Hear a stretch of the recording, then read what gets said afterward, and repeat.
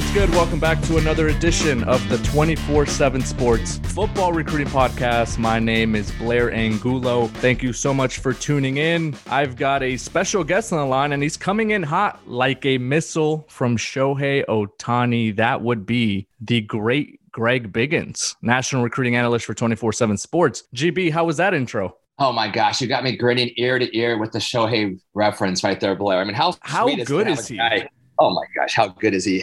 I mean, literally, I don't know if this is too off color for me to say, so I hesitate to say it, but hopefully people have a sense of humor. Barry Bonds and Roger Clemens had an offspring. It'd be Shohei Ohtani. Is that okay to say, or is that going to get dinged? I don't know, fair, man. That's fair play.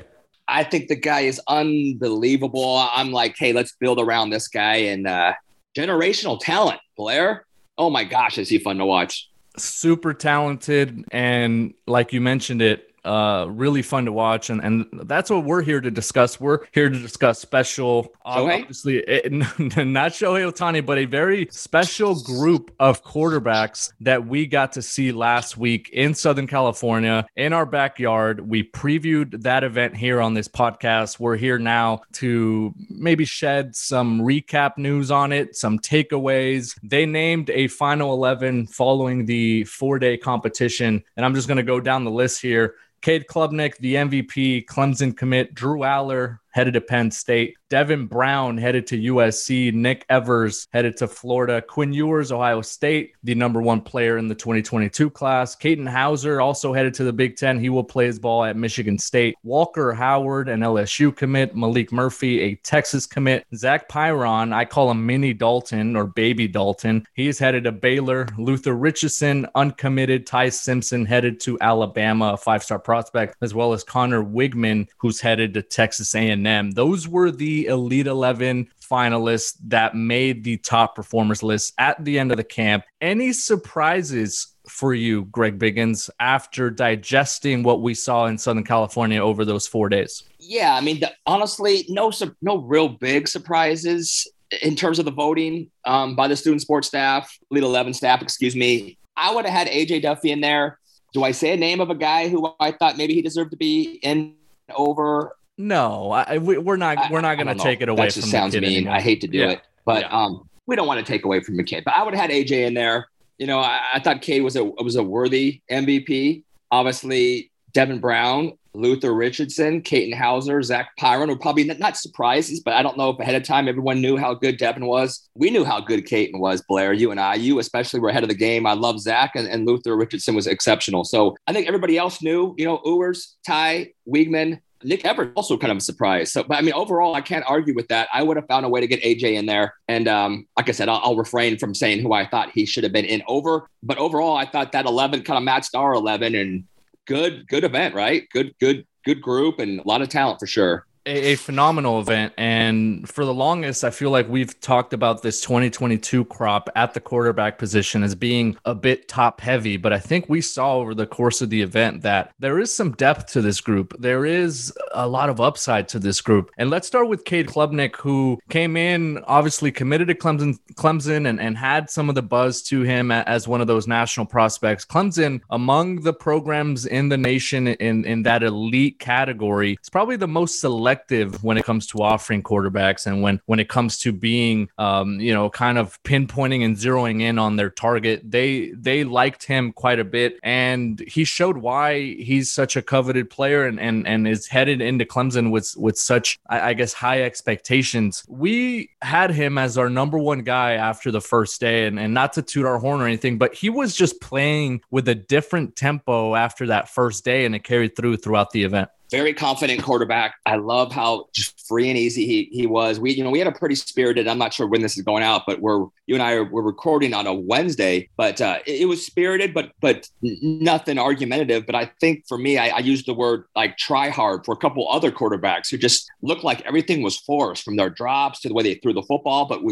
Cade was the opposite. Smooth, free, and easy is how I would describe his motion. Easy drop, easy release, ball came out. Spun the football very well, very accurate. If you want to nitpick a little bit, during the 7-on-7 the last day, a couple deep balls. I thought he had a guy who actually had beaten Domani by about 2 yards, and his deep balls kind of hung a little bit. He's not going to overwhelm you, especially if you're a Clemson guy and you got DJ Uiagalelei. He's not going to overwhelm you with arm, but literally everything else he has is a plus tool. And love the track background. He's an athlete. Steve Wilfong mentioned the guy could be a 3-star receiver. So he checks every box. And then you look at the character he has. Good kid, good leader. Teammates were responding to him. He's a winner. Does everything well. So like you mentioned, man, day 1 to day 4, he was our number 1 guy and really deserved MVP for us and for them, I thought, for the student sports staff. Elite 11, I keep saying that, Elite 11 staff. So great job by Cade. Heading into the Elite 11 finals, I feel like the expectations for Quinn Ewers, the number 1 prospect in the 22 class who's headed to Ohio State, were sky high. You came on this podcast and said he was the best thing since Trevor Lawrence and probably even better than Trevor Lawrence based on what you saw at the Steve Clarkson quarterback retreat, also in Southern California. We didn't get to see a lot of that same pace from him or some of that easy arm action. And I don't want to come on this podcast and say that Quinn Ewers maybe was hurt or he wasn't at 100%, but there was something off about him throughout the week. But for him to be able to still make that final list, you got to see, the easy arm action. You got to see some of that accuracy, his ability to throw off his back foot and still make accurate throws. His anticipation and just the zip on his ball was a bit different, even if he was dealing with something there physically. But I do feel like he might have not met some of those expectations. And I guess that's kind of the one big question mark we have moving forward is, how serious that could be for Quinn. Yeah, no. And obviously Ohio State fans, no one's a bigger fan than Quinn. And I did go on record saying after watching him at the Clarkson retreat that at the same stage in their development, I think Quinn's a better pure thrower than Trevor Lawrence. And I love Trevor Lawrence. I just saw something out of Quinn that I hadn't seen. And even talking to the college guys, even talking to Sam Howell this past week, he was a counselor at the Elite 11. I was like, Sam, could you believe that? And he goes, I've never seen a high school kid throw the football like that. He looked just not fully engaged from the first day. And even, again, don't want to say, did he have an injury? He did have a sports hernia, missed 7 games of his junior season. So we're not just kind of like manufacturing excuses for the guy. He was hurt and he just never looked, 100%. Wasn't fully engaged. I didn't think, that first day, he was, off and on, up and down a little bit, was good at the pro day, good at the target drills, 7-on-7, little up and down, threw 2 or 3 picks in the final game where you're kind of just scratching your head. And he just, like I said, he wasn't a top 5 guy. He really wasn't. And not to mean that he's not going to be a great college player and a future high round number 1 overall pick. And this isn't to beat up Elite 11, but every year I can give you a number of names. Kyler Murray was like number 8 for them. Sam Darnold didn't even make the 11 when he was at the opening. Josh Rosen, I don't think, made the Elite 11. These are first-round draft picks. Trevor Lawrence wasn't great at the Elite 11 regional that we saw him at. And then at the opening final, it talks about it was the Justin Fields show. So you can go to the Elite 11, have a subpar performance, and still be a great college player and a first-round draft pick. Again, the names are just easy to flow off your tongue. But, yeah, like you mentioned, expectations were extremely high. I know I put a lot of those expectations out there. And, still love him. For me, he's still the number 1 overall pick. But did the gap close maybe between him and the other guys? I think it's fair to have that conversation. Yeah, a lot to like there with Quinn Ewers, but obviously guys like Walter Nolan and Travis Hunter closing in possibly as the number 1 prospect in this 2022 class. From the expected to maybe the unexpected. And let's talk a little bit about Devin Brown, the USC-bound quarterback from Arizona, who is now going to be playing his senior season in the state of Utah. GB, he's had an up and down high school career up to this point. He had 10 touchdowns to 12 interceptions as a sophomore, improved on that this past fall as a junior, but has also been a pretty dedicated basketball player. So not a full-on football guy, doesn't do the off-season camps, hasn't really focused on football full-time like many of these other prospects have. But this is a player who is now developing physically and taking those necessary steps in his progression, has grown, has leaned out, and you can really see that arm now starting to fall follow the trajectory of where his body's headed. Not done growing by any means. And when we did have our rankings call earlier this week, I threw out the name Sam Darnold, and you know that's because of the USC comparison, but also because of the juice that he has in that arm, and also has some of that basketball background where you really see it in the footwork, you see it in his ability to move in the pocket and make throws on the run and all that sort of stuff. And when you talk about the Trojans, right, getting 2 4-star prospects in the 2021 class and Miller Moss and Jackson Dart, now you add a Devin Brown who for the most part kind of flew under the radar in this cycle. You have to really like what Clay Helton and Graham Harrell have done. No, USC took some criticism from, their own fans. Message boards were like, what do we take this guy for? He's a mid 3-star. We could have gotten this guy and this guy. Why did we settle? And right now, Clay and Graham Harrell are looking like geniuses because, like you said, man,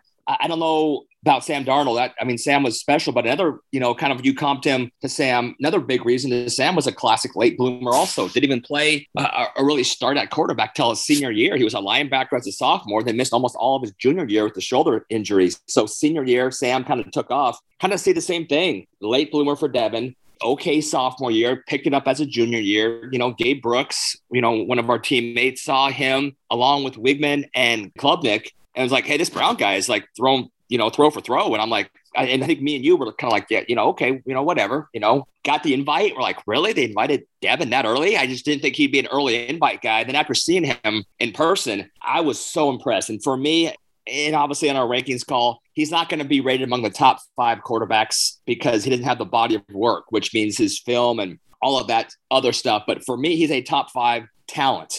And it's going to be a very interesting battle this summer at Corner Canyon in the state of Utah as Devin Brown now heads into a competition with Isaac Wilson, a very talented 2024 quarterback, the younger brother of number 2 overall draft pick, Zach Wilson. And GB, before we go, any other takeaways for you, maybe as the event as a whole, or any other glaring things that you want to talk about that we saw out in Los Angeles throughout the week? Yeah, a couple. For me, Drew Aller is a guy I think is a top 5 talent also. I'm not sure. Again, we had our rankings meeting today, and I'm not sure where he's going to finish up. But if you're just looking at the upside, long-term projection, say what you want about Quinn Ewers. Quinn has the best arm talent in this class. We mentioned Quinn may have struggled, but his best throws were still the best throws, right? For me, Drew Aller is right there with Quinn. I think those two guys have the most arm talent where you watch the drop, the throw, the way it comes out of his hand, explosive, and then,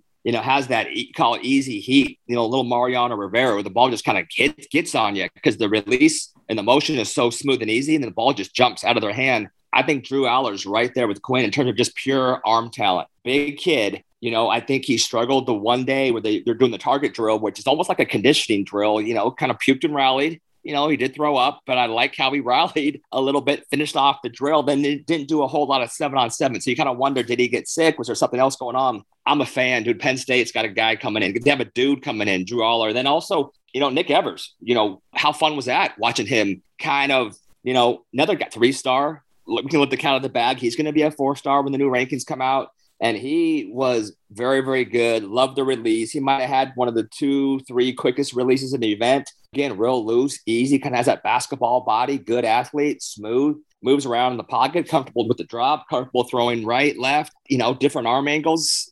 Again, kind of a late bloomer. He even said, man, he said, hey, I'm a developmental guy right now. My best ball is ahead of me. And I definitely agree. Some guys you see, they've already peaked. Maybe their body is already maxed out. Evers is a guy who's not peaked. His body still has room to fill out. I think he's got a lot of the boxes checked. So Florida Gators and Penn State, 2 fan bases that should be very excited about who they have coming in. I did see a little Chris Leak in Nick Evers when we talk about the Florida Gators, just from a stature standpoint, his delivery and kind of his ability to make things happen with his legs when he did have to roll out in some of the drills. But it was a little bigger week. Though. A little bigger than Chris is probably 5'10", 5'11". Nick's got a sizable frame and probably 6'3" versus I think Leak was like maybe 6 feet on a good day. Zach Pyron, want to throw him some love too. Another high-end 3-star Baylor commit. We'll be getting a little bit of an upgrade. Great kid, a really good football player. And I think he deserves a shout out. Another one of those guys, kind of a late bloomer, but really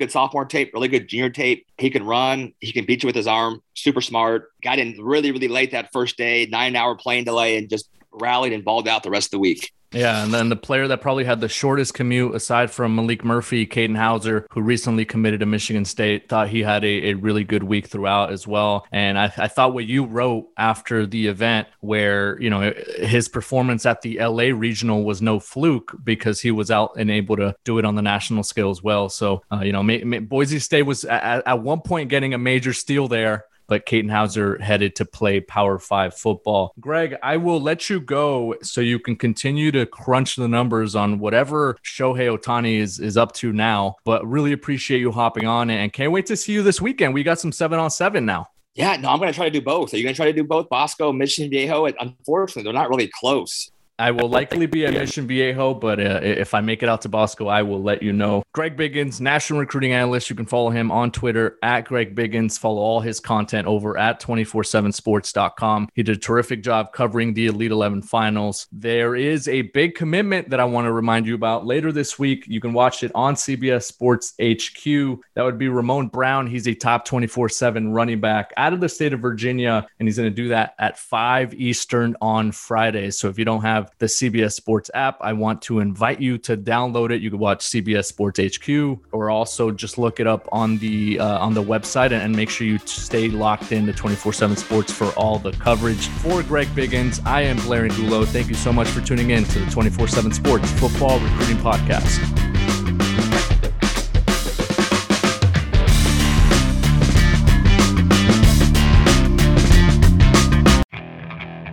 Okay, picture this. It's Friday afternoon when a thought hits you. I can waste another weekend doing the same old whatever, or I can conquer it. I can hop into my all-new Hyundai Santa Fe and hit the road. Any road. The steeper, the better. Because my all-new Santa Fe is available with H-Track all-wheel drive, so I can hit the trail without a worry in the world. Heck, with 3 rows and best-in-class rear cargo space, I can pack the whole family in with all our gear. We've got available dual wireless charging for our phones, so we'll never lose touch with civilization, and we won't lose touch with the primordial power of Mother Earth. So which is it? Waste the weekend or do something a little more epic? And conquer it in the all-new Hyundai Santa Fe. Visit HyundaiUSA.com or call 562-314-4603 for more details. Hyundai, there's joy in every journey.